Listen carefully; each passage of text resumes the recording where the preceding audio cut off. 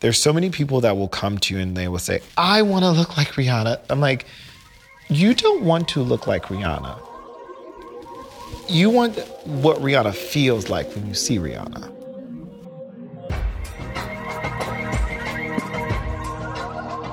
Welcome to the Idea Generation Podcast, a show about creative entrepreneurs. My name is Noah Callahan-Bever, and each week I get to talk to some of the most innovative ideators in culture and try to figure out how they make their creative decisions. The best way to support us is to leave a rating or a review on your favorite podcast platform. It only takes a second, but it can make a world of difference in helping others discover the show. And of course, don't forget to subscribe so you don't miss an episode.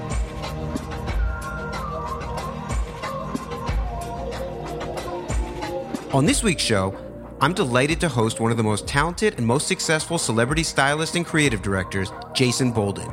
From being discovered by superstar Gabrielle Union to today being afforded the opportunity to work across Hollywood's A-list, from Angelina Jolie and Dwayne Wade to Nicole Kidman and Michael B. Jordan, not to mention trendsetters like Lena Waithe and Taco from Odd Future, Jason has redefined what it means to be a stylist. You gotta understand, styling is one of the most misunderstood trades in the entertainment industry. And I say that having worked as a magazine editor for close to 20 years, where I utilized hundreds of stylists on like 1,000 shoots. Most notably, and most hands-on personally, with each and every complex cover. Through that process, I developed tons of respect for the stylists we worked with, and acknowledged them as totally integral to the success of those products. However, it wasn't until I developed a relationship with Jason Bolden, who, full transparency, I'm grateful to count as one of the many amazing friends that I inherited via my wife Deirdre, that I truly started to understand the scope of the role. Sure, he does help the famous get some fits off, but Jason is really more of a brand architect, defining a celebrity's visual identity and aesthetic language, and then, with intention and consideration, he helps them evolve that brand based on trend and the talent's personal journey, which in and of itself is an entirely massive undertaking, but it also kind of buries the lead that while he does that, he's concurrently, behind the scenes, helping them forge this fashion identity into a monetizable facet of their business. Pretty mind-blowing, right? Anyhow, on this week's episode, I had an absolute blast talking with Jason about all of the above, as well as what it's like being a creative whose work product is subject to so much public scrutiny, and also so subjective in terms of its perceived success/failure. Jason is a fountainhead of insight, and so much of his thinking about art, commerce, network, and creative entrepreneurship is broadly applicable to anyone looking to take ideas out of their head and turn them into a business. But enough from me. Let me let Jason tell it.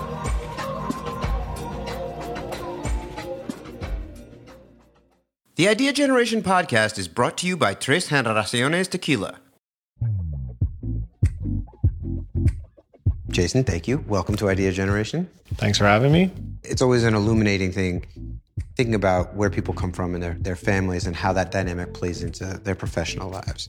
So how would you say that your parents' professional life informed your ambitions? Well, I grew up in the Midwest in a classic Americana way, if you will.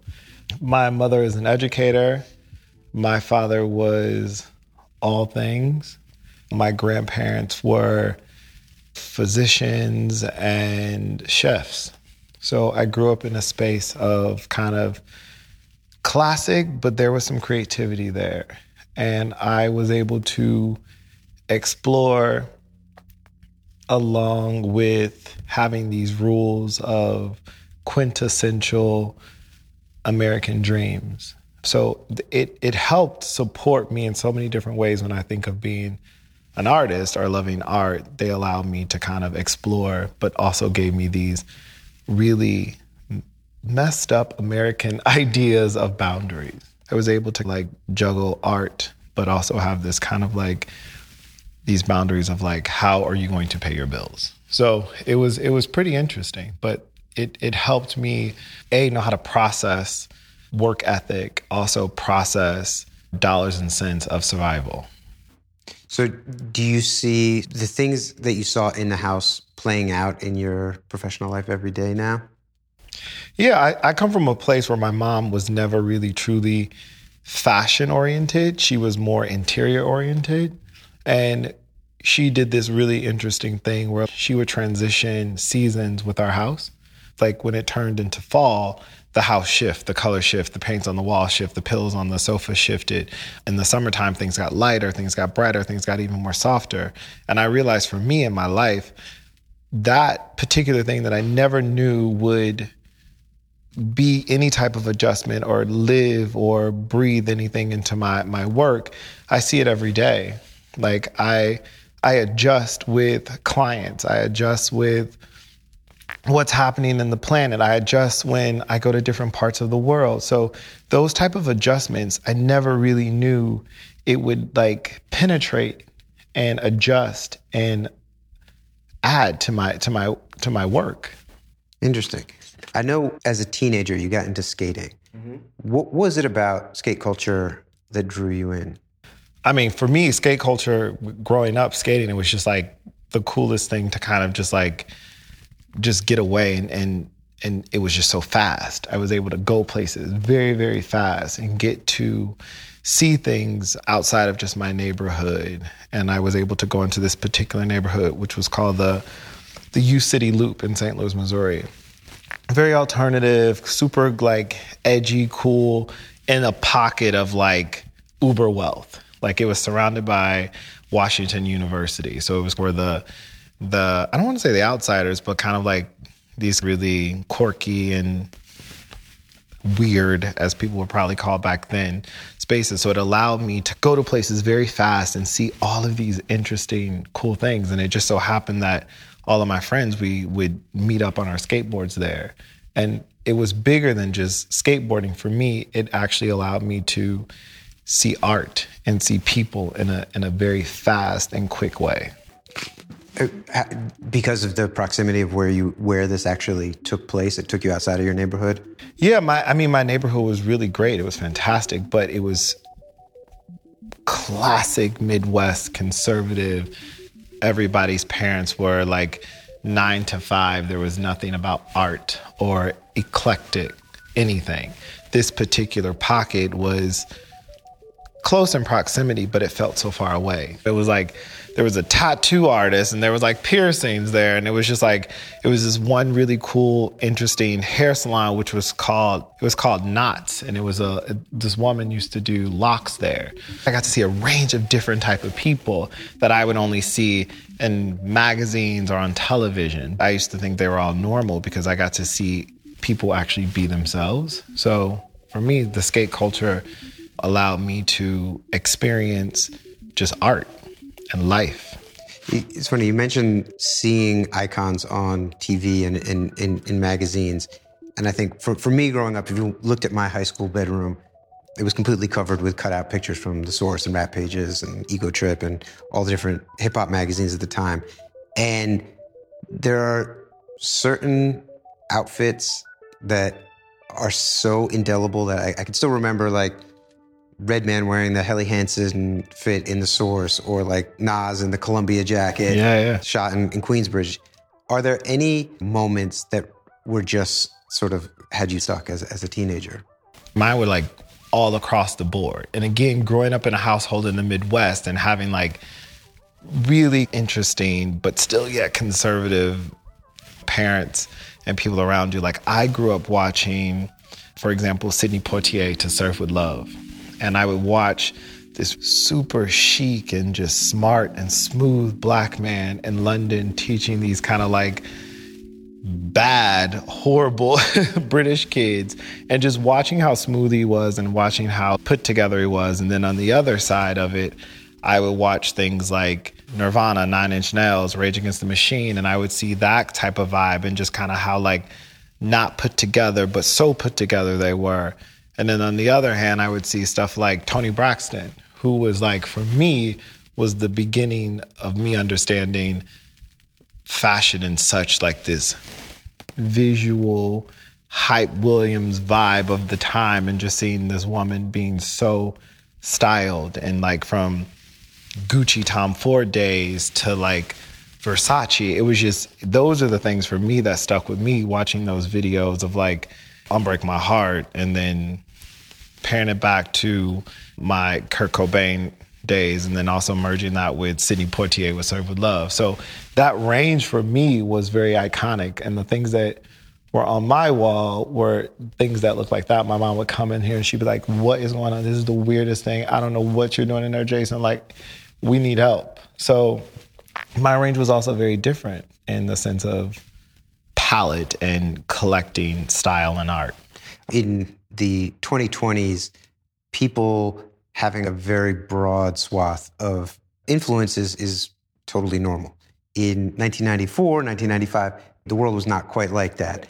How were you being received, both from the family and from people around you outside, for having such an eclectic set of influences? I mean, everybody thought it was weird. I was the epitome of code switch. I was super popular in high school, so I had friends across the board, right? Some days I would hang out with the goth kids, my skater friends, the jocks, the cool kids. Like, I was across the board, so I was able to talk to everybody. And it was really weird because I went through this phase where, like, Joni Mitchell was my vibe, or, like, I was the kid who also loved Dave Matthews, but I also went home and I was like, I could tell you the whole Machiavelli through and through, and then also in the same time, I could do every song from Anita Baker. I was able to, like, live in all those spaces. And I can use my brothers for an example. They would be like, yo, what, huh? Like, they would hear me playing certain stuff in my room, like, why are you listening to Savage Garden? But at the same time, I'm the first person who can tell you everything Nas has ever done. It was a blessing at the same time, and being able to, like, communicate with everybody about anything. I was really lucky that I grew up in a space where, like, acceptance was, like, just a thing. Like, that's just what we did. When you graduated, you went to Northwestern, and you were pre-med to start. That's a pretty far cry from where you've ended up. So far, yes. What was your interest in medicine, and how did you decide to pivot? I never really had an interest in medicine. I grew up in a space where everybody was a doctor, attorney, an educator, a cop. But it was very quintessential. My godfather is a heart surgeon. So I really looked up to him, and he was completely a father figure for me then and now. So I was just like, how could I get the closest to emulate and mirror something that felt like that? He was the coolest guy. He had the coolest Rolex. He had the most amazing red Porsche, and he was just, like, smooth. So in my head, I was like, and chic. So I was like, okay, I could still live in this world of, like, coolness, but I didn't know anybody who worked in fashion. That wasn't a thing. The closest thing I thought about was fashion was the person who worked at Neiman Marcus, Dillard's, or J.C. Penney's in St. Louis. Like, that was the closest thing. So I had to lean into what felt still cool or had some type of sparkliness to it. And my godfather, Dr. Knight, like, he kind of had that. So I leaned into the closest thing, and I was like, I guess I'm going to go into medicine. And I wanted to go to a place that was still close enough, but far enough, which was Chicago, which is metropolitan. It's one of the leading, a lot of people don't know this, it was like one of the leading spaces in fashion. Most people who come from fashion or have some type of really interesting, cool connection with fashion are from the Midwest, and it's Chicago. Interesting. So what was it that happened when you got to school that gave you that confidence to step out of the pre-med program and to switch to the arts? I got to Chicago a week early. I met someone who's still a really good friend. I met her, and she walked in, and I'll never forget, I was in a store. She walked in, and I was going to go spend my only $500 that I was supposed to have. It was supposed to stretch me out for food. I went into a store and I bought a designer backpack, and it was $475 in tax. It was like I had to take out cash to pay the rest. And I saw this girl walk in, and she had, to me and to people in the fashion world, she had, at this particular time, Marc Jacobs was at Vuitton, and she walked in with the Louis Vuitton Steven Sprouse pochette, and she started talking to me about art school that she was at. And that stuck with me. And I would go to school and I would just daydream. And then eventually one day I just said, you know what? Excuse my French. Fuck it. I want to try this art thing. Still had no clue what a stylist was, a creative director, never knew what that was. And I started hanging out with more art people, and then they start talking about fashion and design. And that's kind of what triggered me to just take a leap of faith and hopefully not be killed by my parents. But that's where I landed. I didn't tell them. And you didn't tell your parents? I didn't tell them. I just stopped. They were still paying, but then I stopped. And then eventually I told them, and it wasn't received well at all. It was kind of like, you need to know, you have to, how are you? And it was a really, that classic, I'm going to say this a lot, it's that classic American fear of like, you have to do this. We know this works. And I went from gut instinct, and I had all that fear.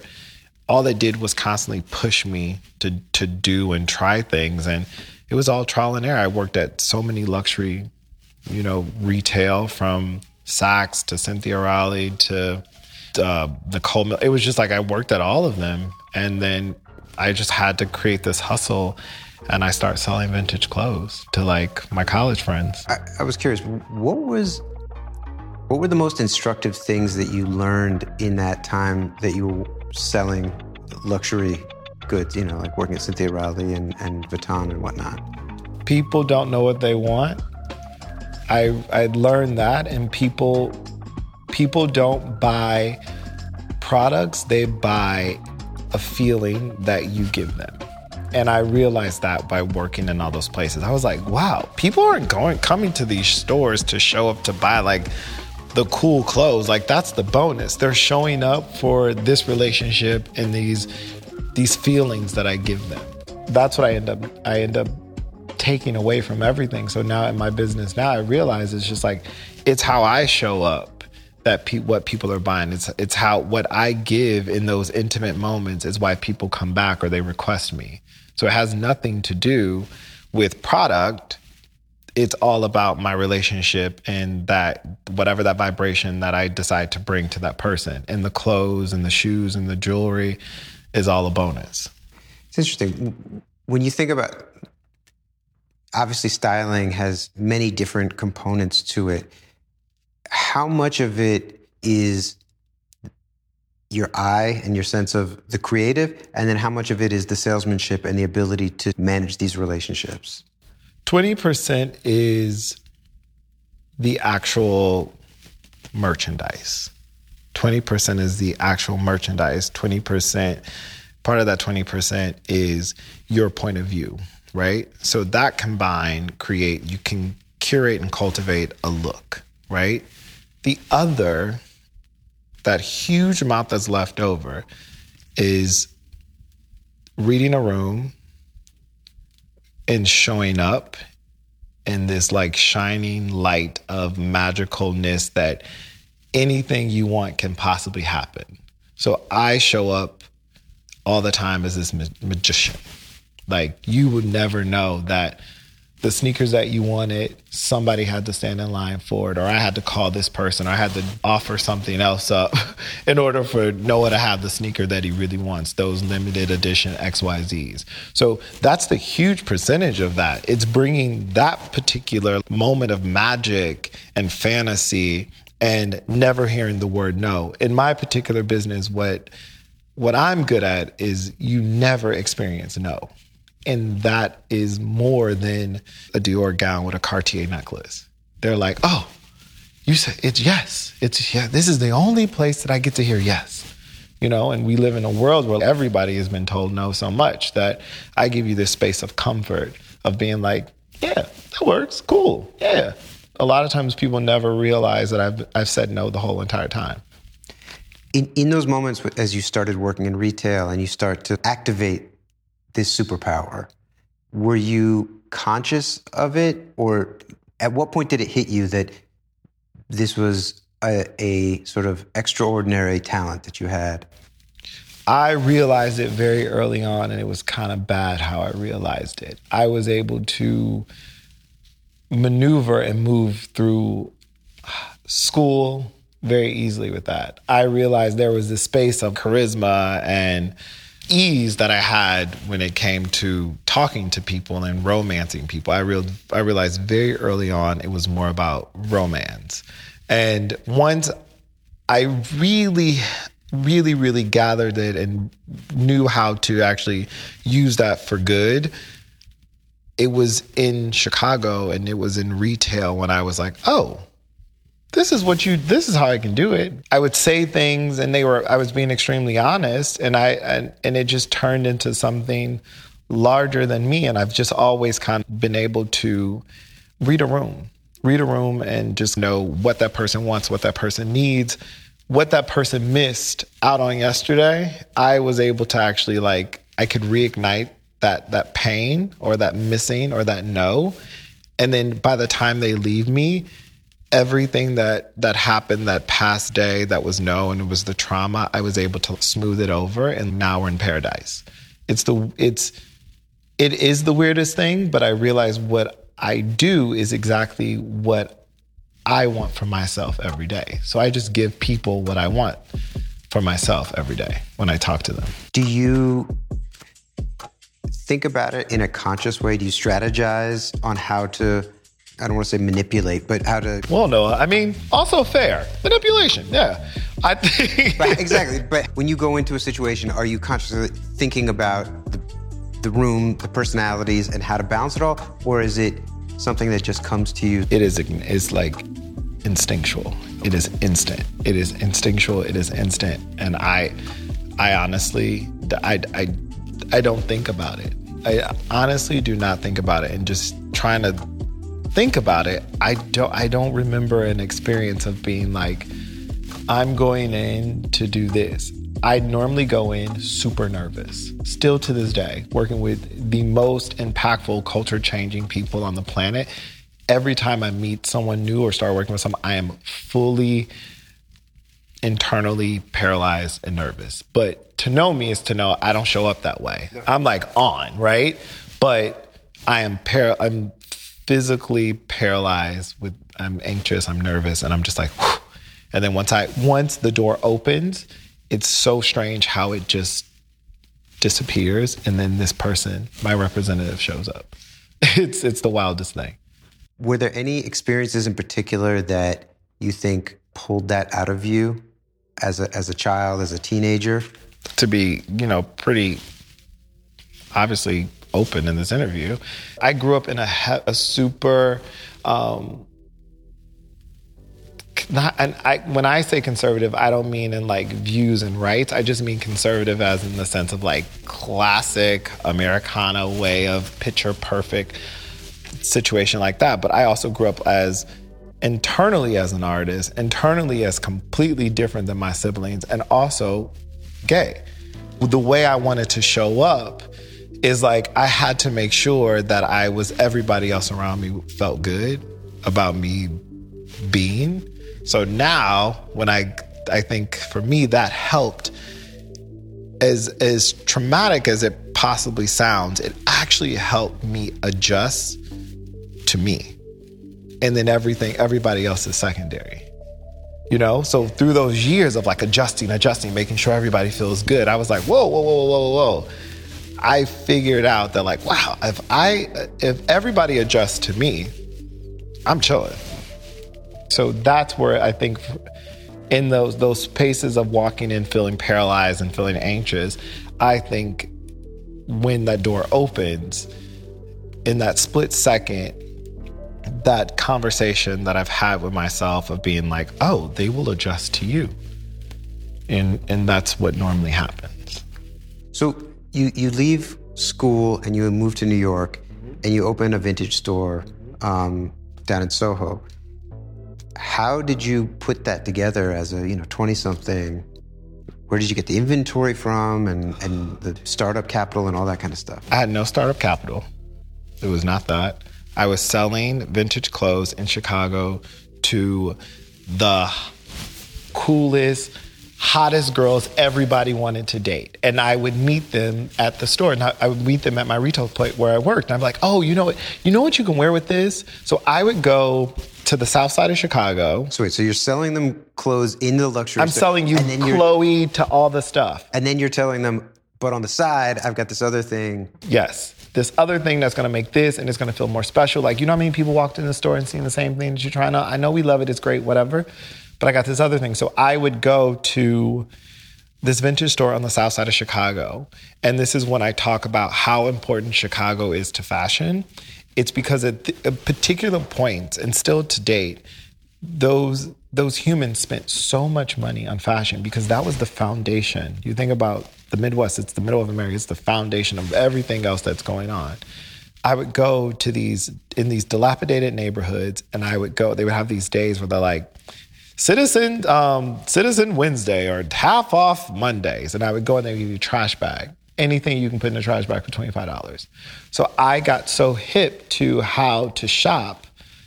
And initially I would just go there and be like, I just want some cool, I need some old Levi's. And I would go. And then one day I went and I'll never forget, I saw Gucci shearling. And I was like, what? And I was like, okay, put it in the bag. Then I just started to, now I would go look through clothes from the top of the hanger and I would just push back. And this way, all you're seeing is the labels. So I would see Ossie Clark, Issey Miyake, Dior, Gucci, blah, blah, blah. And I wouldn't even look. I just saw the labels, I would just throw them in. I would get them back to my apartment. I would look at them. I'm like, oh, this would be fresh. Like, what if I just cut this, like made it short, just bring it to life, make it more modern. And then I start selling. And I would have people over. We would just drink. And I'm selling stuff for like $10 to $35, right? It was like Gucci, all the good stuff. So one day, one of my friends was like, let's go to New York. Let's just like go to a flea market and set up a flea market.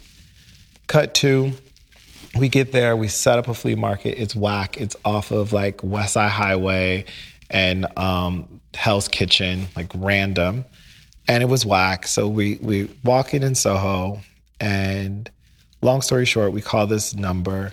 This kid picks up, and it's the son of the owner of all the buildings. And you can tell he's like party kid. He was like, you got $1,500. You can rent the space for the weekend. We're like, word, like great, this is amazing.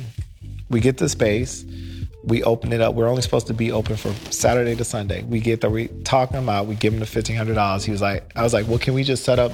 We just want to set up so we can open Saturday morning. So we're setting up, doors open, and people walking past. Music is, we like listen to music blasting. People are walking in, and people are like, oh, what is this place? I don't know this place. And I'm just like, oh, word. Like, and I see it. It's like Meg Ryan. Like, it's everyone walking. I'm like, holy. I'm just like, okay, so the $200. They're like, oh, okay, cool. I'm like, oh, shit. Like, this is wild. 150? Oh, sure. 500. Oh, cool. By Sunday, we made $75,000. It was like, it was a hot, like that hot Soho. It was wild. And that was it. And we basically were the first people to coin pop-up shop. So that's how it happened. And we had no lease. We had nothing. We were paying the son, and he never knew how much we were making. And I was like, oh, you need $1,500? That's it? Oh, okay, cool. Like cash. He would come in like clockwork every Wednesday. Boom. And then eventually I began to meet people. I mean, Vogue Road as it was like the models hangout. Then we started reading books about it. It was where African Bombada, like, it was like his studio. It was like Keith and like Basquiat, they would all hang out down there. In this space? Yeah, 112 Green. That's crazy. It's a book about it. A lot of people who grew up in the neighborhood who would come into the space and they would just like tell us the stories about the space. And we're like, yeah, they were like Shaka Khan. This used to be the space. You'd come down and you'd see the book. And it's like, it was wild. Like you would just see all the stuff that would happen there. And it just turned into a life of its own. Like all the cool kids, the downtown cool kids would come and they would just hang out, and we would have alcohol there. Probably shouldn't have that, but everybody would come and they would like drink and hang out, and then all of a sudden there would be people from like Ralph Lauren just walking down the street, and then they would stop in, and then they would be like, what is this place? And then all of a sudden we began to do design inspiration for those companies. And it was just like out of nowhere. It was just like, okay, you're sitting in these design rooms and they would say, hey, all we want you to do is go find white t-shirts. And I'm like, bet, easy. Fly, get on a plane, fly wherever, bunch of white t-shirts. And then all of a sudden you would see your thing that they bought from you on the runway. And you'd be like, oh my God, that's the thing that we showed them, but it's in red now.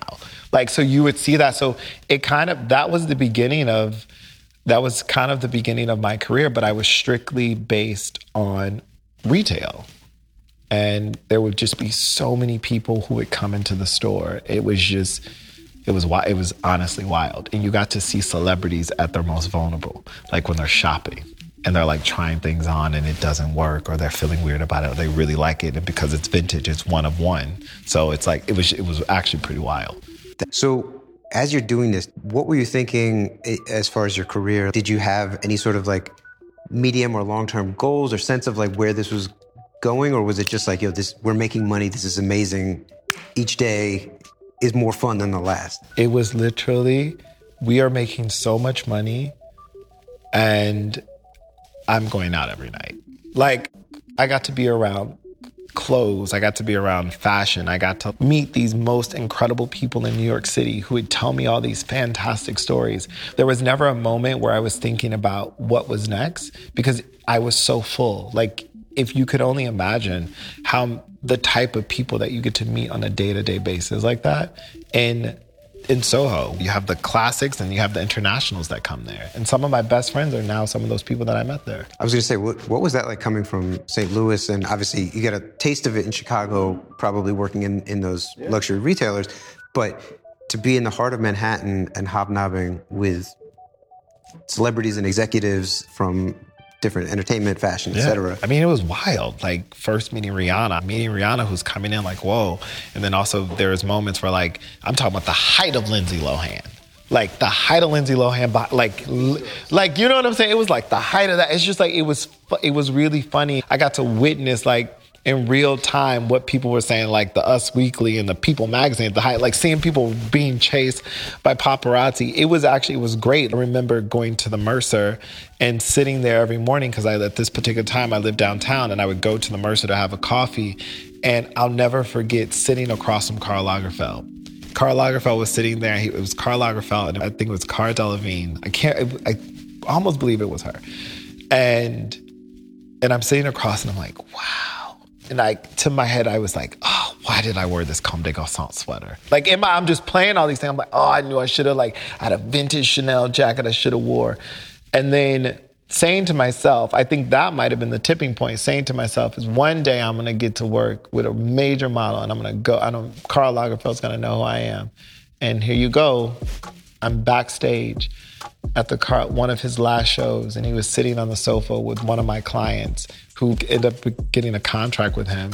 And I'm there, and he says something really kind to me, and then here comes Pharrell walking in, and here comes and it's just like, and it's really, really wow how, like, just how it happened. So New York was a magical fashion moment for me.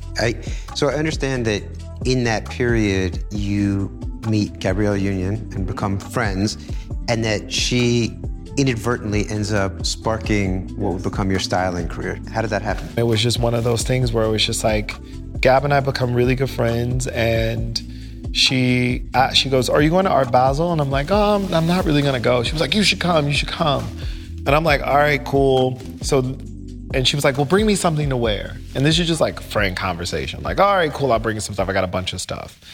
And I bring like 3 or 4 dresses, and it was like a Lanvin, like a vintage 1960s Lanvin, and like an old Azadine Alaya, and there was probably something else.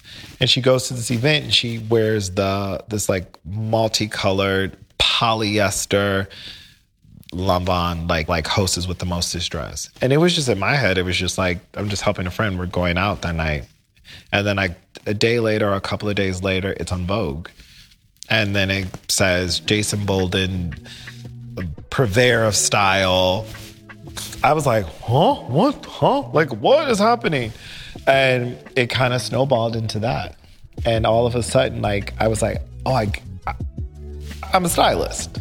And it was just like, okay, I never knew about sending a request email, didn't know about how it all worked, what the politics were, like how up and down, how shady, how like sad and happy, the business is. But that sparked it all. Tres Generaciones is the tequila for dreamers and doers who persevere against all odds. It's made from 100% blue agave, distilled with water sourced from an ancient aquifer beneath the tequila volcano, and triple distilled for unrivaled smoothness. The brand's been around since 1973, and their demonstrated track record of success is the reason why Tres is eager to champion creatives with perseverance everywhere. So whether you're already at the top of your game or just setting out on your creative voyage, let Tres be your running partner on this journey. It can be easy to see Jason's entry into styling as the product of good timing, but it's clear that there's more to it than that. His gift for reading people and making them comfortable enough to open up to him may be intuitive, but his application of that gift through his career seems very intentional. Combine that gift with Jason's encyclopedic knowledge of fashion and brands, and you have a formula for people to feel really good about themselves while wearing really beautiful clothes. Combine that with his knack for identifying and vibing with people blessed with superstar charisma, and you start to understand why Jason spent this last Oscar season working with a literal who's who of celebrity talent. Given that Idea Generation is a podcast about creative entrepreneurship, I wanted to pick Jason's brain about the nitty-gritty of what goes into being a stylist.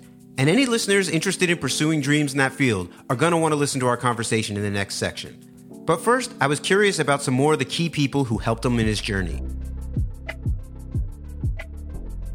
After you put the dress on Gab and got the accolades in Vogue, you mentioned that things snowballed from there. When you think back to that period of really making that transition from being a vintage retail guy to a celebrity stylist, what were the most consequential clients that you added and also looks that you put together? And what were the things that really kept pushing the dominoes over? I did Taraji P. Henson for the Oscars for Hidden Figures.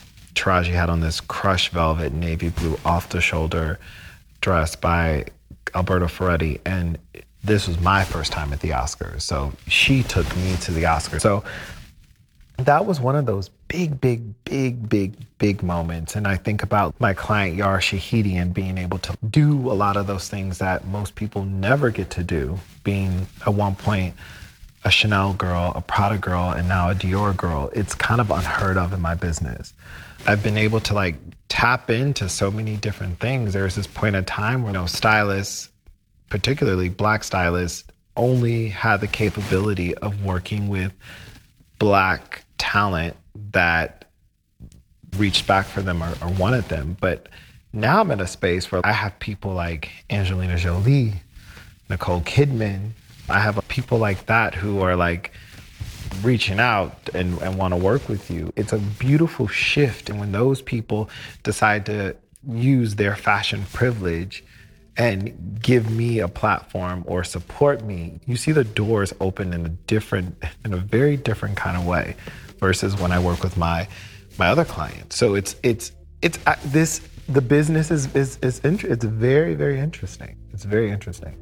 I know that while you definitely embrace these new opportunities with these huge mainstream white Hollywood talents, it's also very important to you to maintain your foundation. Oh, that's my foundation. Exactly. Listen, I like what? Let's just always be completely clear and transparent. The only reason where I am is because of Black women. That is a point blank, and the reason that I will always work and forever work will be because of Black women. That is it. Fortunately, and nice that I get to work with everyone now, which how it should be. We should be able to work with everybody. You should show up with talent and work. That is it. Well, Jason looks like he can do this job. Amazing. Sure, you can work with whoever. But to be completely clear, I will always and forever be indebted to Black women because I will always and forever work because of Black women. That is a fact. It's great. I mean, that is real.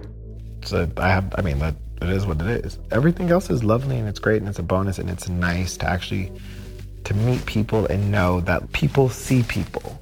And it's so lovely. But we worked in a business for a very long time, and we still work in a business where the discrimination and these ideas of you because of how you look can transfer over to your capability of working is the wildest thing.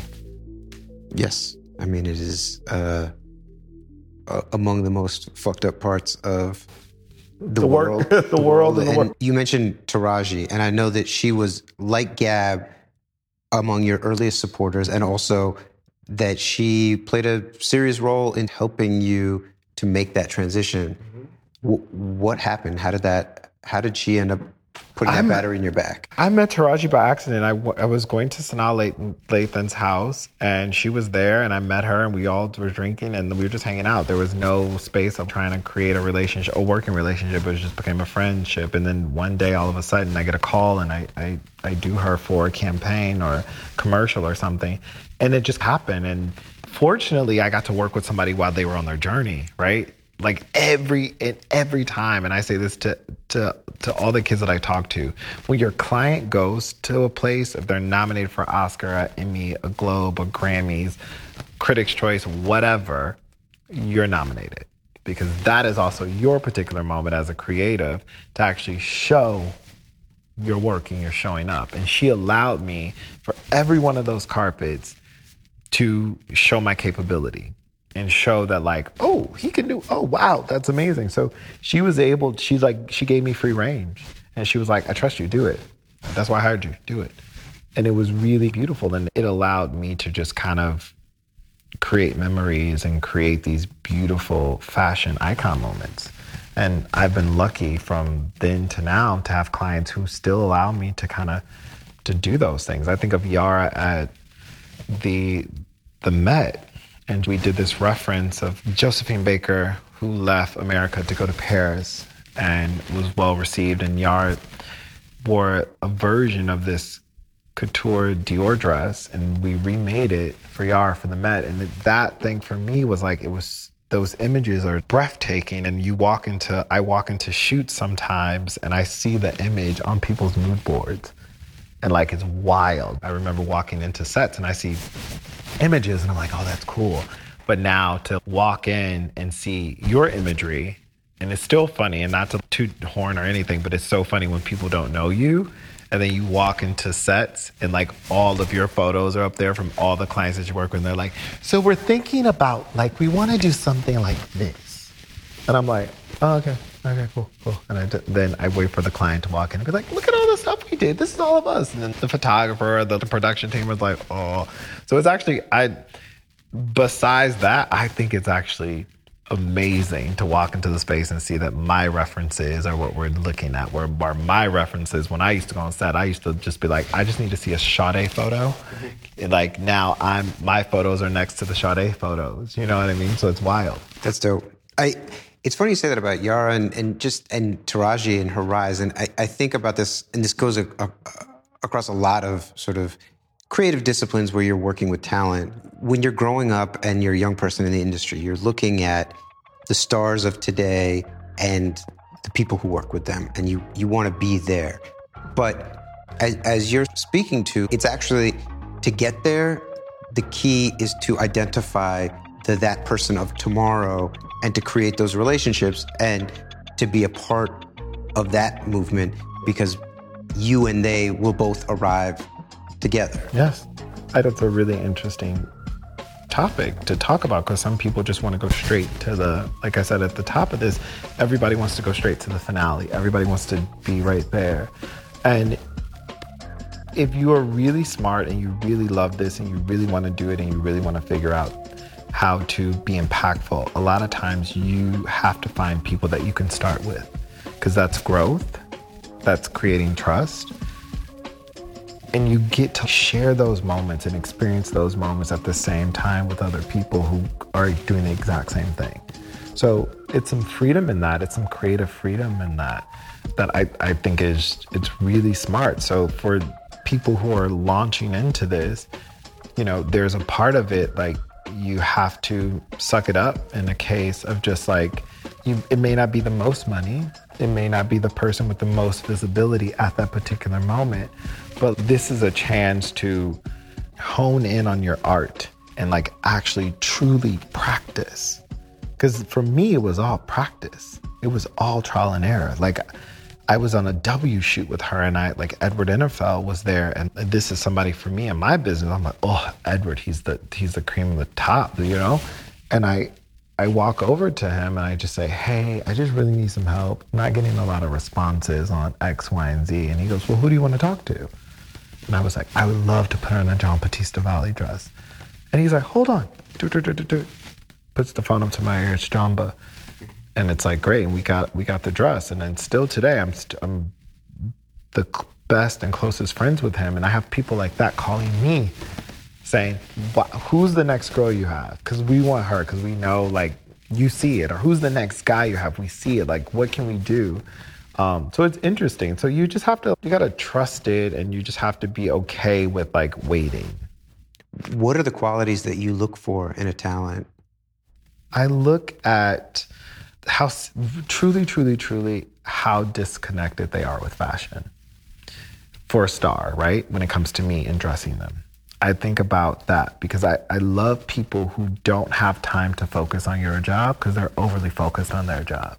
So it allows you to show up and it allows them to be ready for you. Because at that point, they don't want to think about that. They want to have the person in front of them that they hired, that they trust, who knows them, that they can release and let go. So for me, that's the most important thing. I look at someone who is like, not truly, they understand fashion, they get it, but not someone who's at home overly studying it, like it's their job. What is it about their talent that inspires you to think that, okay, this person might be around in 10 years or... Oh man, I think about that. It's just it's not even something that you can touch. It's literally an energy. And when you're around movie stars, I'm talking about quintessential Hollywood movie stars, it's this thing, it's this feeling, it's this like, I don't even know. It's a thing. It's literally a magical thing that goes over your body. And then it's just like, oh, you're not from this world. And I get that. I get that from people now. Someone like a Storm Reid, like when I met Storm Reid at 14 and she sat across the table from me and I was like, what is this? This is bizarre. Like, I think about Amanda Gorman. When I first met Amanda and I was like, this is strange. Like Michael B. Jordan has that thing. You cannot touch it. It is a feeling that comes over your body. It is literally like falling in love. That's what it feels like. That's the only way for me to describe it. It's a moment of you are immediately immersed into them. And it's like you find yourself lost. You put this dress on Gab and you have this moment and that starts a snowball where you get inbound interest into you styling people. Mm-hmm. What was the process for you not knowing when you started this, any of these details that we've just shared? What was the process of discovery? And how did you like figure it all out? And how many times did you have to stub your toe or commit a faux pas along the way? It was sad. It was really sad once I started to like get into things and realize, because I started my business off still like pulling from my archives of vintage stuff or, you know, going to different stores, like going to Barney's and Neiman's and Saks and Bergdorf and buying stuff on my own personal credit card because I thought that's how it was supposed to go. I mean, it was horrible, but I would buy things, put it on clients and then return it. Like I would literally have bought like a tag gun to re-tag clothes because I also had this idea of like, they need to be in this in order to be received a particular way. But I didn't know any of it. I went for a very long time not knowing. And then one day I started gathering enough funds and I got an assistant who worked for a really big stylist. And she came in and she did everything. She was like, oh, you don't know this person? Oh, you don't? Oh, we're going to send it. So when is the fit date? And she was like, da, da, da, da. She was doing everything. And I was like, oh, no, what is happening? So I actually learned from an assistant who left a big stylist and came to me. So that's how I learned everything. it was wild. And then when I started sending emails, because at one particular point, people didn't know I was styling X people. Because they were like, who is this like ghost stylist who's styling these people? And people are wearing Celine. And it was bizarre. And then when those emails start happening, the heads of the PRs would like reach out and want to take me to lunch or dinner. And then that's how I met people. And then still to today, I'm still learning stuff. I'm like, wait, we can do that? Well, that's weird. So now that I'm behind the curtain, I don't have to experience those things that I experienced back then. So it's, she was helpful and I'm grateful for her. How would you explain to someone that knows nothing about the industry what a stylist does? Okay, so a stylist is someone who curates and creates identities and looks. So at some point in your career, you have a fashion profile. And what a fashion profile is you can look at it as a playlist, right? And every time you go to a song, like that song is for happy, that song is for sad, that song is a party song, that song is to get a little rough.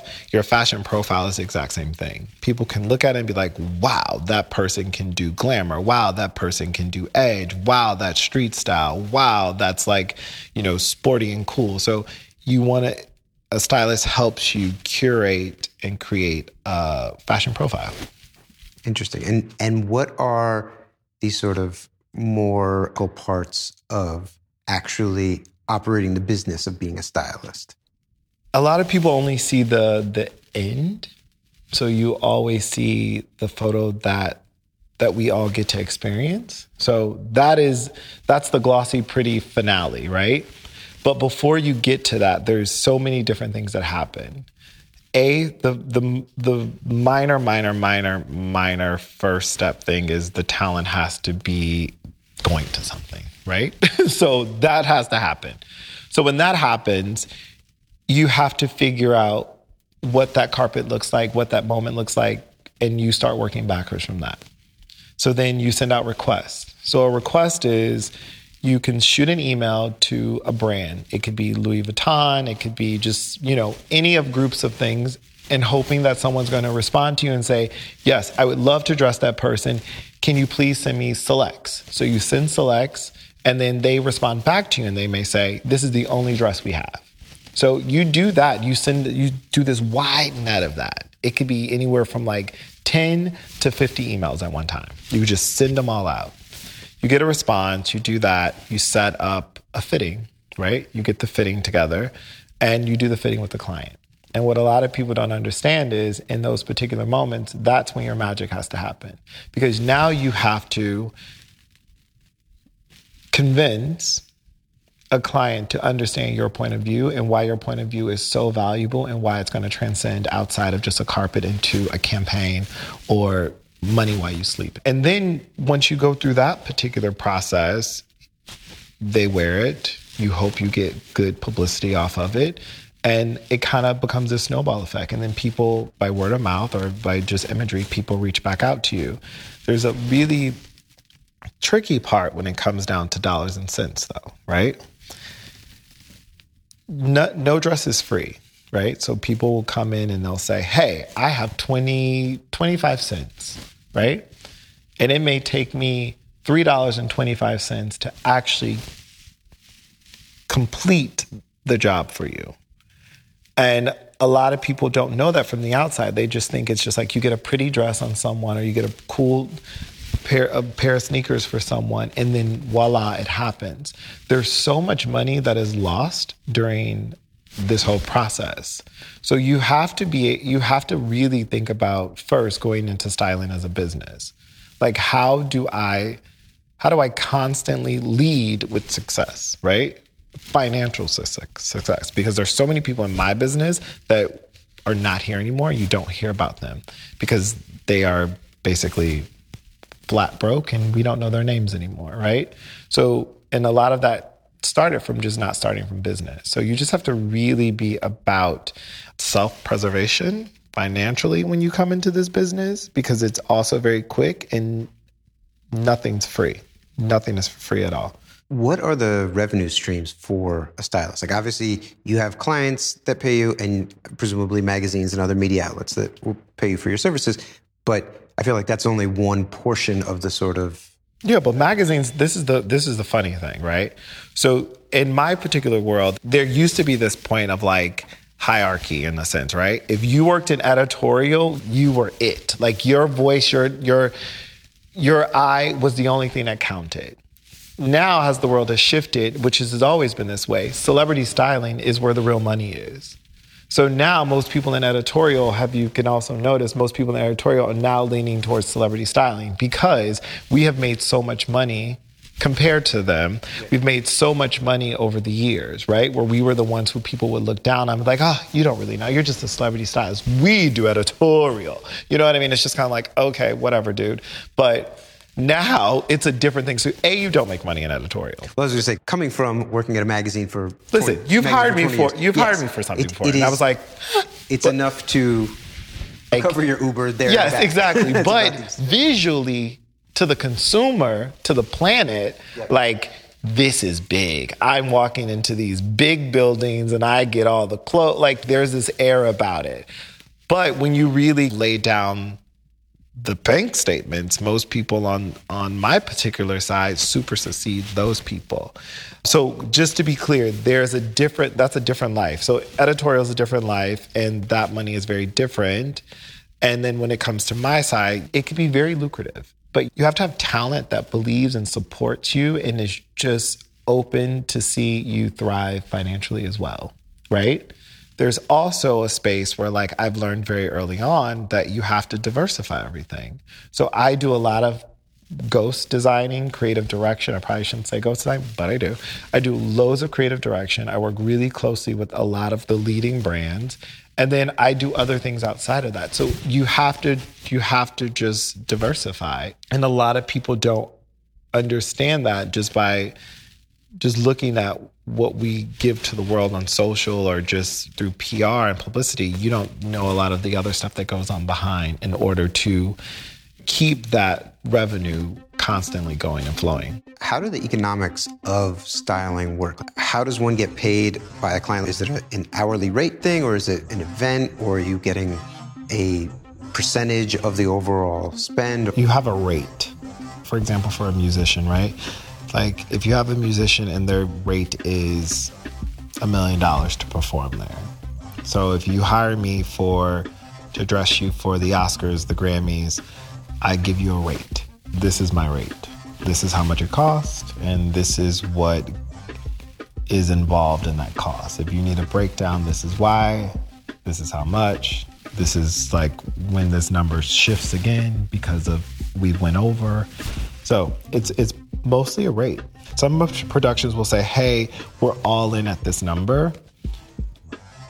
Or you have clients that's, they come to you, they want to work with you, and I say, hey, this is my rate. And then sometimes it scares people. Sometimes you also use it to scare people and it backfires on you. And then they're like, oh, that's all? And then you're like, I got to do this. Or sometimes people walk away because it's not what they intended on paying. Or sometimes for myself, if I like somebody a lot, I'll say, hey, this is my rate, but I like you a lot, and there's so much here that we can build, and the trajectory of your career is so interesting and so cool, and I just want to be a part of it. Let's figure something out. But then, and all that money though doesn't go directly into your pocket, because you still have to pay assistants, you have to travel things across the country and back. It's never enough, to be completely honest. It is never enough, and because you cannot quantify what styling is. And if we did, everybody would own. I would be sending out invoices all day long. Most of us are underpaid by the service that we have to do. And a lot of people would be really shocked if you knew how much a lot of us were getting paid for particular things. I can speak for myself. I still have to show up. And all I know how to do is work at this capacity and this level, even if it's like a $200 offering. You know what I mean? So I'm still going to give you $1 million service for a $200 offering. One of the things that is so important is sort of building this trajectory for the talent. And part of that means making connections with them for brands, getting them ins and whatnot. As a stylist, do you get a vig on those relationships, or how do you factor into that? It takes a very honest, kind, considerate human to look at everyone that is in the room when it's time to sign the contract and to ask the question, is Jason in this? Because I know Jason brought this to the table. Is he in this? That's all it takes. If you have clients that do that, you have capability of reaping the benefits of curating and creating this relationship that you basically brought to the table. Because for me, I'm the bridge in between the brand and the talent. It is my decision and my choice what lands on my rack, right? So I make the decision to say, I only want this brand on my rack, right? So at that point, I've introduced something to a client, that client now falls in love with it, and now I can give you the story and the journey of this collection. And then I can also go back to the brand and say, you guys really make sense together. Without me, there may have never been a moment that could have happened. So I'm super lucky that I just have clients who are like good humans and they understand the value of everybody's job. So you sort of have to move forward in good faith for the most part? Yeah, you really do. And you have those real conversations with people. Like, I'm the first person and the last person a lot of times on set. Like, I'm there before my clients get there and I'm making sure that everything is the way they want it. I can go on set and be like, hey, she ain't like this. Hey, this is not gonna feel right for him. So like, I'm doing all these different jobs. Or like, I'll look at a collection and it may be super provocative and I may be like, this doesn't work for my client, but like, I can show you how this can work for my client. And this is somebody that you've always wanted to work with, but the reason that they won't work with you is super provocative or super racy and it's super this type of thing. But watch this. And then there you have it. But again, we only see the finale of everything. I imagine it's a fairly sort of complicated algorithm that you have to run in terms of you are creating client relationships, you are managing brand relationships.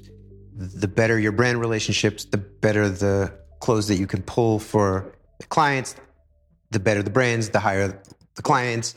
Do you, in your own head, create a plan each time you add someone to your roster of like how you are going to help level them up? What I've done with my career is I didn't base it just strictly on a really beautiful look. My idea was, how do I create an opportunity that's larger than just a look? Like, how do I create an opportunity that is cultural, creates visual possibility?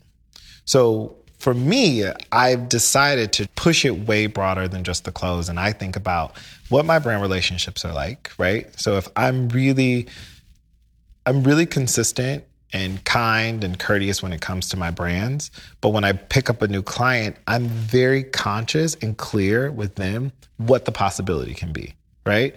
So if you're someone who is number 16 on a call sheet, it might be really hard, and you're new to the business, it might be really hard to get you in a leading brand. But if you work with somebody like myself who has great relationships, has proven to create fashion worth, then there's a possibility you could show up in one of the leading brands.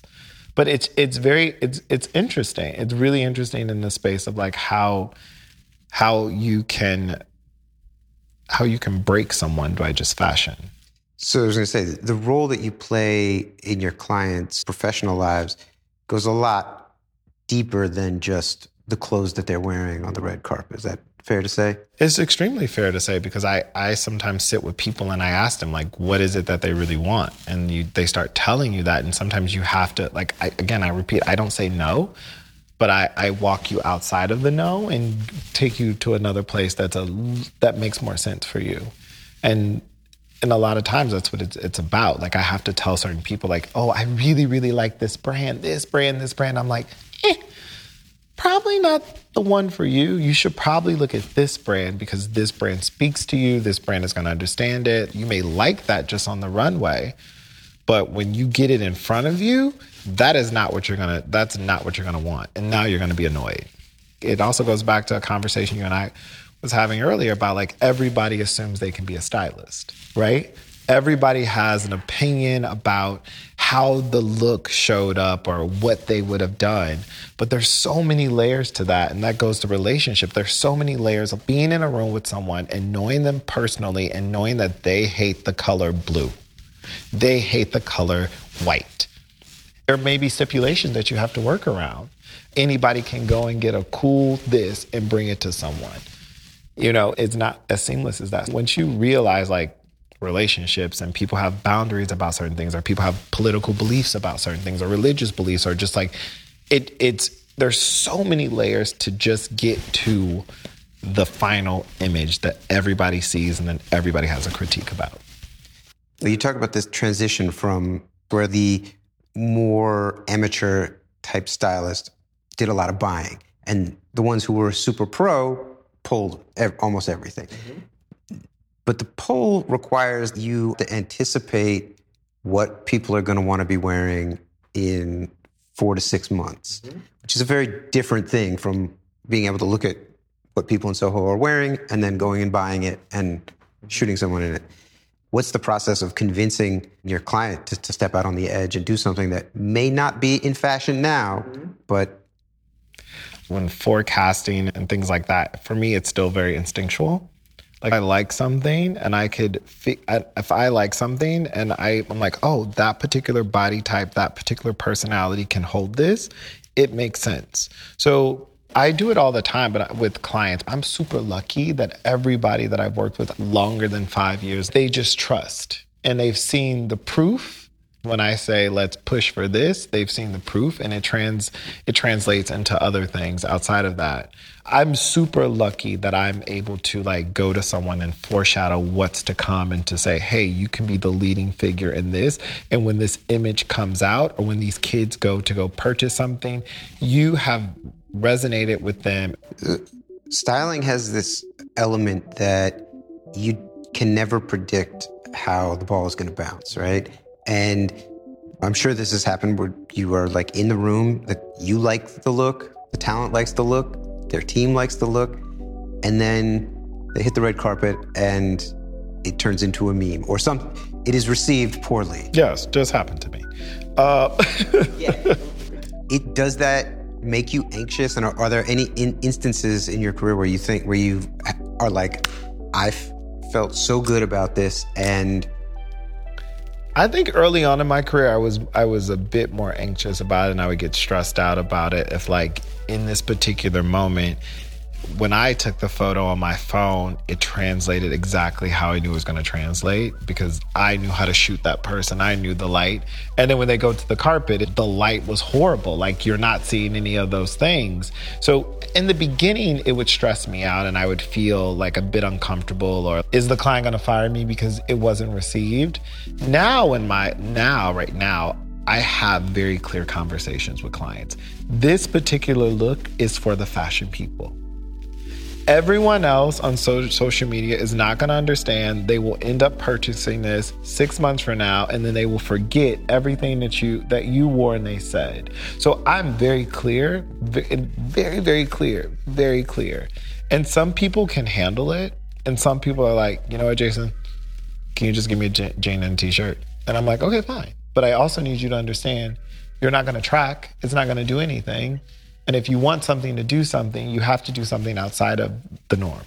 Have you ever had a client come to you after the fact and maybe not apologize, but acknowledge that you were, in fact... Yeah. A couple of times. Yeah, I've had it a couple of times, but like in those moments, I just make it a laughable moment to just kind of be like, you are not for everybody. And, you know, for me, clothes are bonuses. Like, it's a bonus. And if you were, like, doing the thing that felt good and you felt good, and, like, that's, like, not to be cheesy, but that's the thing that tracks. That will track way further and deeper than just a good look. I use this scenario all the time. There's so many people that will come to you and they will say, I want to look like Rihanna. I want this. I'm like, you don't want to look like Rihanna. You want what Rihanna feels like when you see Rihanna. You could probably wear the exact same thing that Rihanna wore, but it's not going to translate that way. Rihanna gives you a feeling. It's like when people come to me for a shoot and they're like, we want to shoot this. They show you a photo. We want to shoot this. I'm like, you're not even talking about the clothes. You're talking about the mood and the vibe. So it has nothing to do with that. So if you can translate your mood, your vibe, your confidence, like your commitment to the look, that's it. It has nothing to do with the clothes. It has nothing to do with the clothes, the glam, the lighting that day. It's the mood and your commitment to who you are. What is the difference between styling a man versus styling a woman? At this particular point, there is no difference. When I started, there was kind of a difference. But right now, there isn't a difference. I think, well, men's fashion is like, it's leading everything right now. You can go to any place across the planet and you will see a guy with a point of view.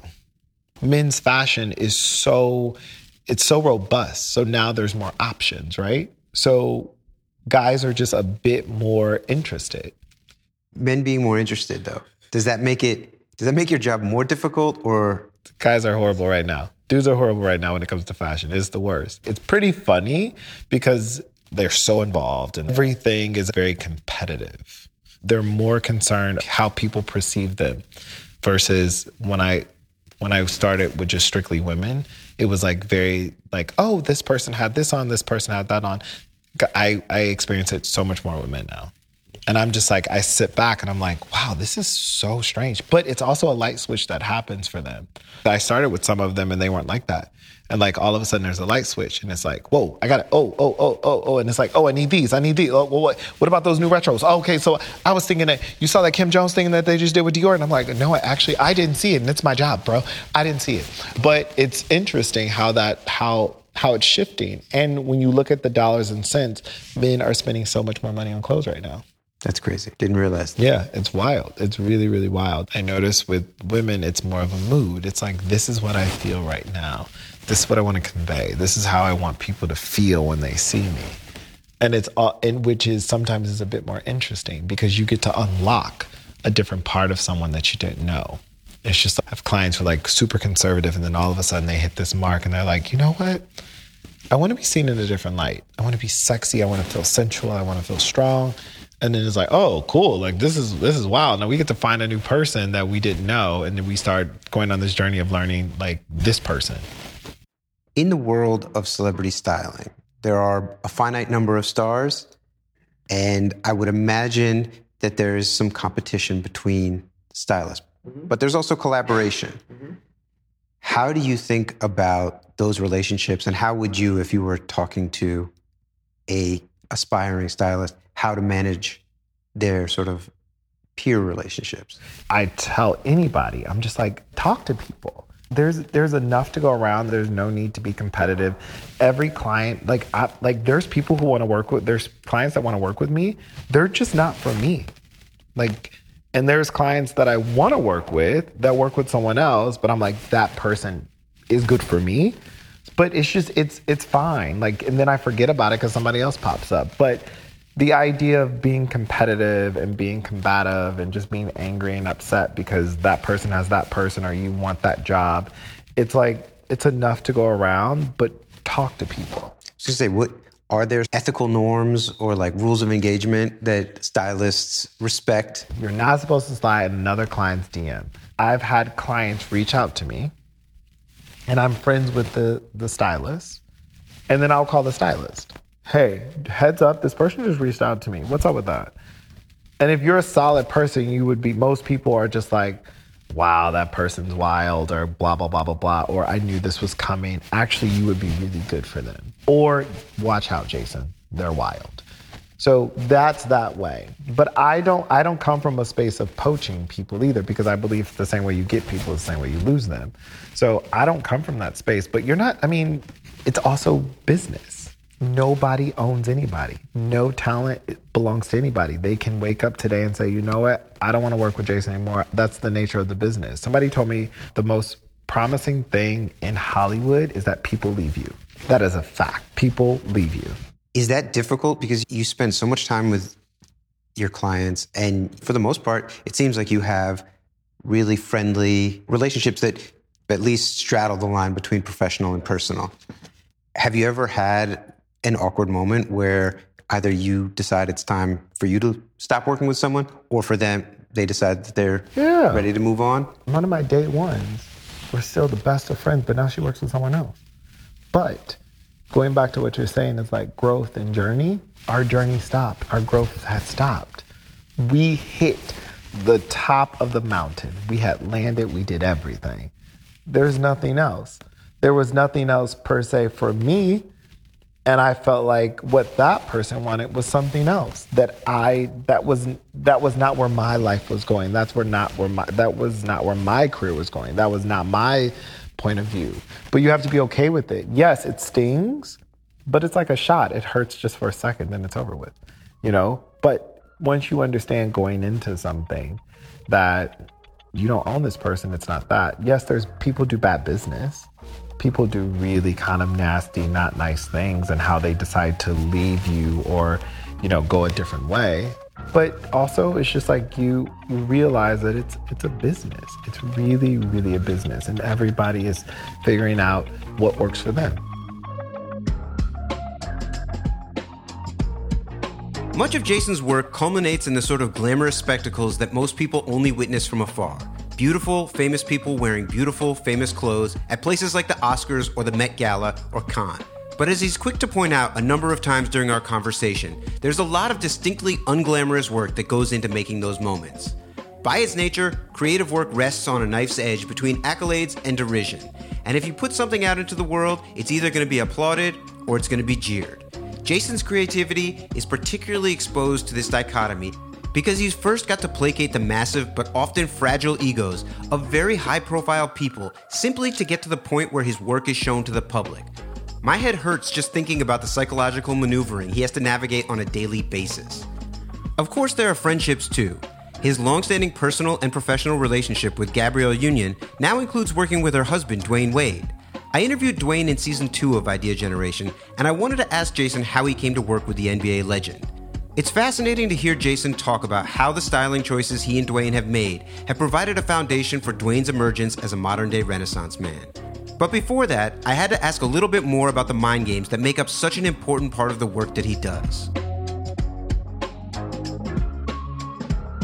What would you say are like the least glamorous parts of being a uber elite stylist? Listen, I've seen a lot of weird stuff, but I think the one thing is people just don't say thank you. You know what I mean? I think that's the most bizarre thing. People don't say thank you, and it's also because it's so fast. And you may feel it, or you may have, you may feel like very thankful, but people don't say thank you enough. And it's the most bizarre thing to watch from adults. It seems like being a stylist, you are a part-time therapist, obviously helping them with their sort of image and almost like a PR type of role in certain ways. When you take on a client, like how many hours a week are you typically engaging with each individual? It depends for me personally. Once I decide to say yes to someone, I'm fully in, I'm all in. We talk a lot, and not just only about clothes, but we can talk about all type of things. And it also helps inform me how to pull clothes from you. Like if I was talking to someone, they're like, oh, this is going on in my life, blah, blah, blah, blah, blah. Did you see this? Oh, I want to do that. It helps inform me how to pull for you. Because I'm like, oh, you're in this space. So maybe we should just do strictly super tailored. Like, let's do this. And then they show up and their thing is like, wow, how did you know I needed this? Because the biggest thing is you have to listen. People tell you exactly what they want.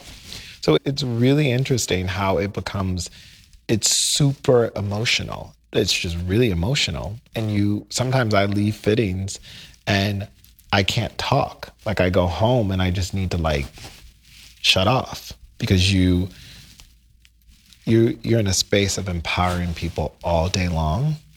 And for me, like, I feel rewarded from it, but also I never realized how taxing it is sometimes too, where you're in a space of uplifting, and your battery is really low. So I have to sometimes go home, shut the door, and just and recharge.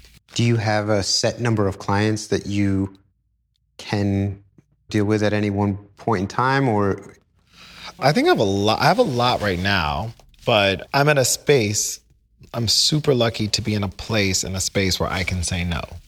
And at this point in my career, when it comes to someone not being as recognized or not being a star, I get to really hone in and really dissect and be like, wow, there's people that I meet, I'm like, that's a star. And I want to work with that person. I know you may not have the funds or the means or the whatever, but I want to be here from start to finish with you. So I'm in a lucky space where I can kind of pick. But I have a lot of clients, and I have a lot of big clients, big clients. Yeah.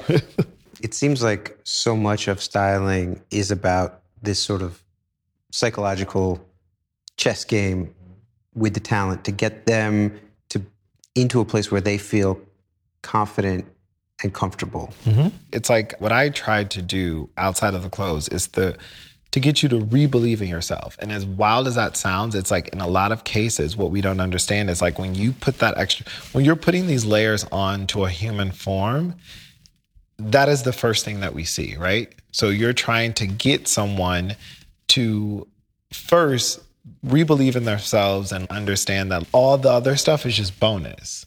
If somebody doesn't receive it, then it's I'm not enough. I'm not a this. I'm not a that. But if your baseline is belief and self-belief and oh, I'm solid, everything else is a bonus. And then you find yourselves in a lot of conversations that I have with clients, then we start laughing because most people are sheep. They follow, right? So we start laughing and we start seeing stuff and we're like, oh, or you look at collections that people have done and everybody you look at how Saint Laurent was all about super kind of crazy rock star, super tight, everything tight. And everybody was like, oh, I can never. Then you see it's all over the place. You think about what Virgil did and people are like, that's weird, that's strange, that's, oh my God. But then now it's just everybody, you can't, it is that. It is just once you have that solid foundation of self-belief and I'm solid, everything just seems to track and translate so much more. So when you meet with a new client, are there any red flags that are an immediate, this is not going to work? When I meet with a client, they give you a red flag. Most of the red flags are when they overly talk about I'm a star and I'm going to be a star and I have all these big things coming out. And then let me show you these photos of what I want to look like. And I'm always ooh, yeah, no, it's not going to work. Or if there's so many people, if a client comes to meet me and they're with their manager or a publicist or an agent and they're not alone, I'm just it's not going to work. How do you navigate that? Because everybody has their teams and, I just think at this point in my career, I'm really upfront with people and I can't do my best work and I can't show up the way you want me to show up and the way that I know I should show up if there's so much noise around. I'm into listening to good stuff and I like to turn good stuff up, but when it's bad, nobody wants to hear that. Turn it down and turn it off. There's a lot of times when you're fittings with people, and I say this to a lot of people, there is a really amazing blueprint that's already built for fashion. And if you some way, somehow figure out a way to make that blueprint work for you, the success rate is so high. And then there's times when I'll put just a black dress on someone, or I'm you should wear this beautiful, nothing Tom Ford, super tailored suit. And people are oh, why? We should have been in a red suit or a yellow dress. And I'm no. There's a reason behind everything that I do. And I just don't, again, it goes back, I just don't put clothes on people to put clothes on people. There's a reason for everything. So the fact that I put that black dress on you and I told you to wear no jewelry and to pull your hair back, there's a reason for that. For me, it's just you're a new star. I want people to recognize you and remember your face. There doesn't need to be a lot of distraction. And a lot of times people don't understand that. They want to come out and they want to peacock instantly. That's not a point of view. Like, we want people to kind of understand who you are and get to know you. And then you create an evolution. You come out peacocking, there's no other place to go. Is it hard to work in an environment where the value of your creativity and your work product is so subjective and so subject to scrutiny? I live in a world where every day I hope that somebody likes me. Every day. When I bring clothes to a client, I hope they like it. And if they like it, that means they like me. If they don't like it, that means like, oh, what did I do wrong? So I live in a world like that all the time. So that's the space that I have to live in. But then I also have to figure out in that space what makes me happy. How do you balance need for affirmation and also, I think for me, it's just like, it's really easy. I just try to have people in my life that like I can laugh about this beautiful chaos that I work in. And I try to find spaces where I can disconnect so I'm not jaded. So I won't go to my clients' movie premieres. I won't sit to a movie premiere. I'll go to the movies outside of that. Like, I figure out spaces that I can disconnect and become a consumer again, which is, for me, it's so fun. It enlightens me. It gives me space to reimagine and recreate. So I just try to like completely disconnect myself from the business. In addition to your styling business, you also have a design studio with your husband, Adair Curtis, and you guys do all kinds of different projects, from creative direction to interior design stuff. What is the key to operating a business with your spouse? Don't talk about work at home. We try not to talk about work at home. We try to like leave work at the office, and it's like that. But we're two different separate humans. Like, my point, I'm very instant. Like, my decisions are instant. I don't need to sleep on anything. It's yes or no. And for him, it's the opposite. He has to digest it, has to do all these different things. So for us, that's the most complicated part about working together. But I guess that could be with anybody, any partnership that you have. But the key for us is like, we don't talk about it. And then if it comes up, it's so quick and it's a shut off. It's like, hey, quick question. You have this morning, can you do it? And I'm like, yes, no. And then that's it. So it's only urgent questions that have to be answered. In addition to these other parts of your sort of more core business, done a lot of punditry and reality TV over the last 3 or 4 years. How do you see that fitting into the sort of larger arc of your career? I think for me, it's just about more exposure. It's more exposure, and it also gives you a stamp of authority. I just shot Next in Fashion again, the Netflix show. I did an Amazon. So I do all these things in a space of authority to walk people through and let them know what it looks like on this side. And sometimes it's just giving pure advice on what to do and what not to do. Do you enjoy it? I love it. It's so it feels like styling. I go in and I show up and it's good, and it feels like the beginning of my career when I got to meet new people all the time and just talk. So one of the things that I found interesting is, obviously, you have this very long-standing relationship with Gab, and you're around Dwayne for years and years and years, but it wasn't until about 2 years ago that you started styling him. Mm-hmm. How did you make that transition? I would imagine it becomes loaded and higher stakes when you have have 10 years of friendship. Yeah, that was really interesting. I think that his transition into this kind of like this new version of a Renaissance man. He's an executive producer. He is an entrepreneur. He is the most amazing father. He is like all these icons and goats in all these different arenas. And what we've leaned into in this particular moment with him, and he does it so well, is leisure. Like, his luxury is pure leisure, and everybody wants a part of that. Everybody wants to kind of figure out, how can I look this particular way, but also be so comfortable, but also.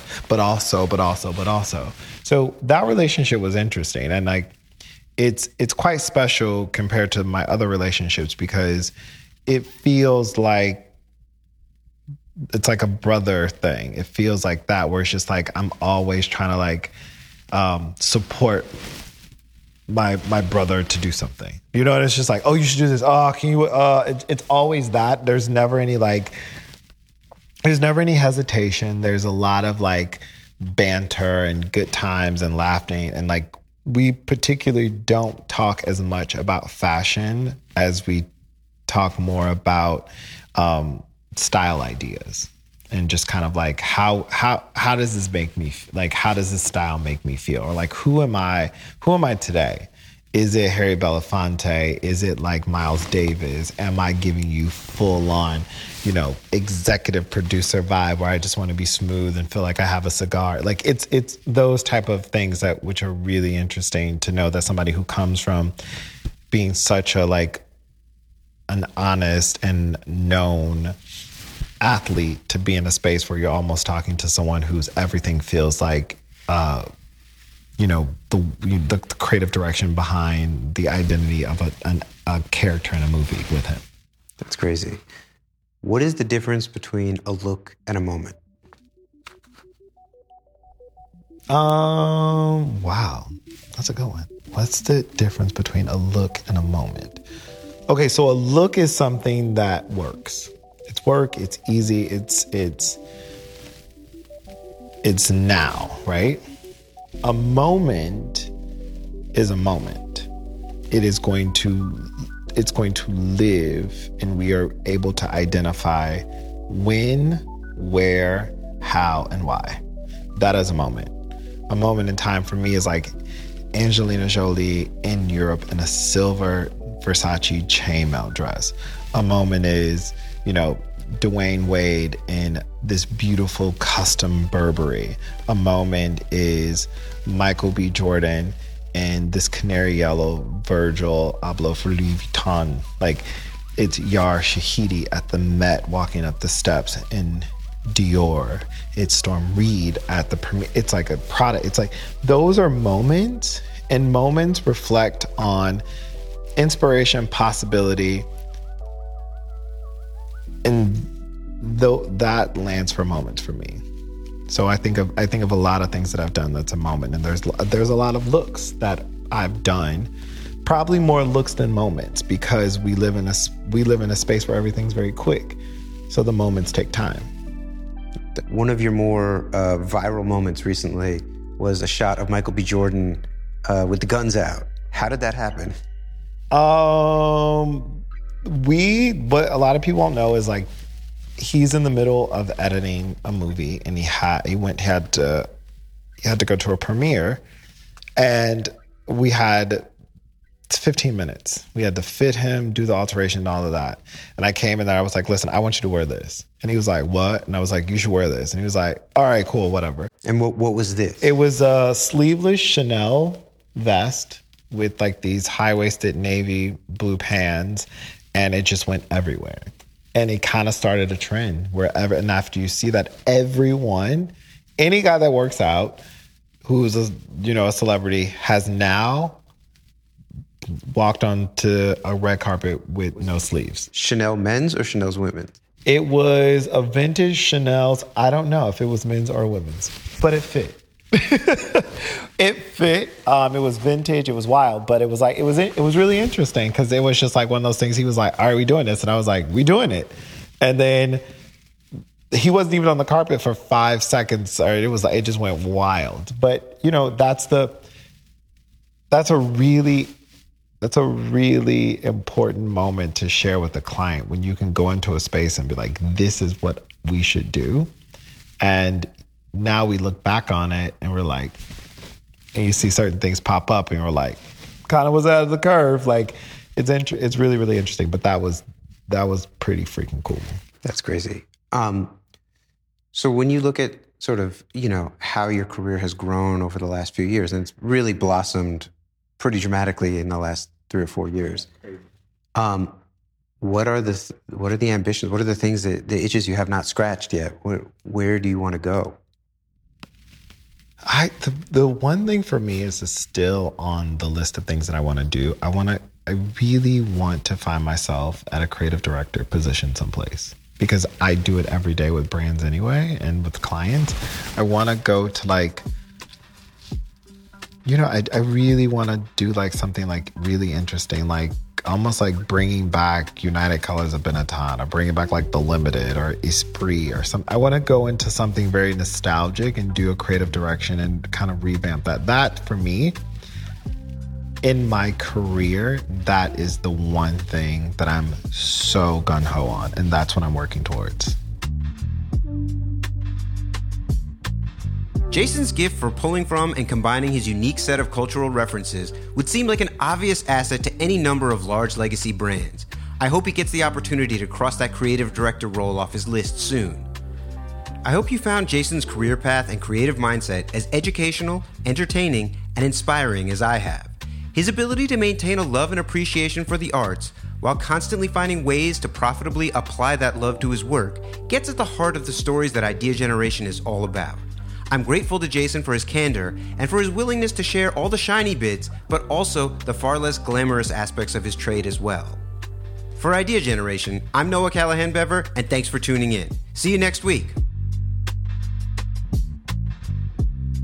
Thanks for tuning in to the Idea Generation podcast. If you've enjoyed this episode, please do us a favor and show your support by leaving us a rating, or better yet, a review on your podcast platform of preference. It only takes a few seconds out of your day, but it can make a world of difference in helping others discover our show. And of course, don't forget to subscribe so that you never miss an episode. Thanks again for listening. Until next time. Idea Generation is a podcast that tells the stories of dreamers who turn their most ambitious ideas into reality. These are ultimately stories of triumph, but they are not without moments of doubt and difficulty along the ride. Tres Generaciones is a tequila that champions moments of perseverance. Tres is 100% blue agave, triple distilled tequila with an unrivaled smooth flavor profile. No one's creative journey is ever perfect, but your tequila can be.